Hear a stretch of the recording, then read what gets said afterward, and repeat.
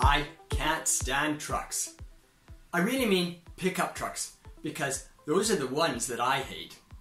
You're going to hear the story of why I hate pickup trucks. Hi, and welcome to the LesParis.com podcast. This is episode 293, and the topic is trucks. In particular, my intense dislike of trucks. Ever since I was a kid, I couldn't stand trucks. I grew up in a small city in the middle of the country, in the middle of nowhere, really nowhere.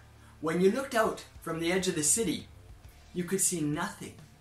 No trees or hills, no mountains or rivers, just a line that was the horizon, dividing the world into the earth and sky. And there were trucks. Trucks were the symbol of everything country, the people of the country. In a word, country bumpkins. I was dazzled by the city. The bright lights, the sounds, and the glamour of the city grabbed me. The sound from the trucks was bad. We were driving down the main street and a big truck drove past us and stopped at the light.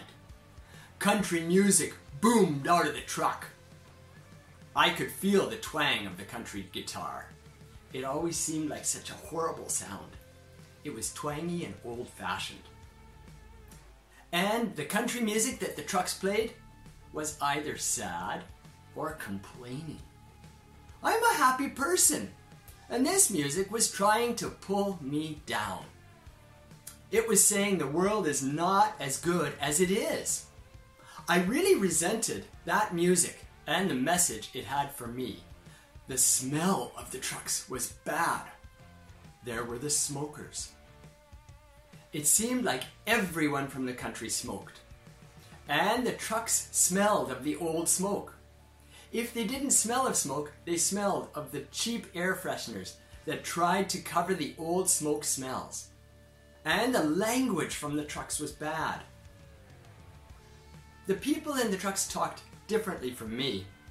They used bad words or slang that made my ears hurt.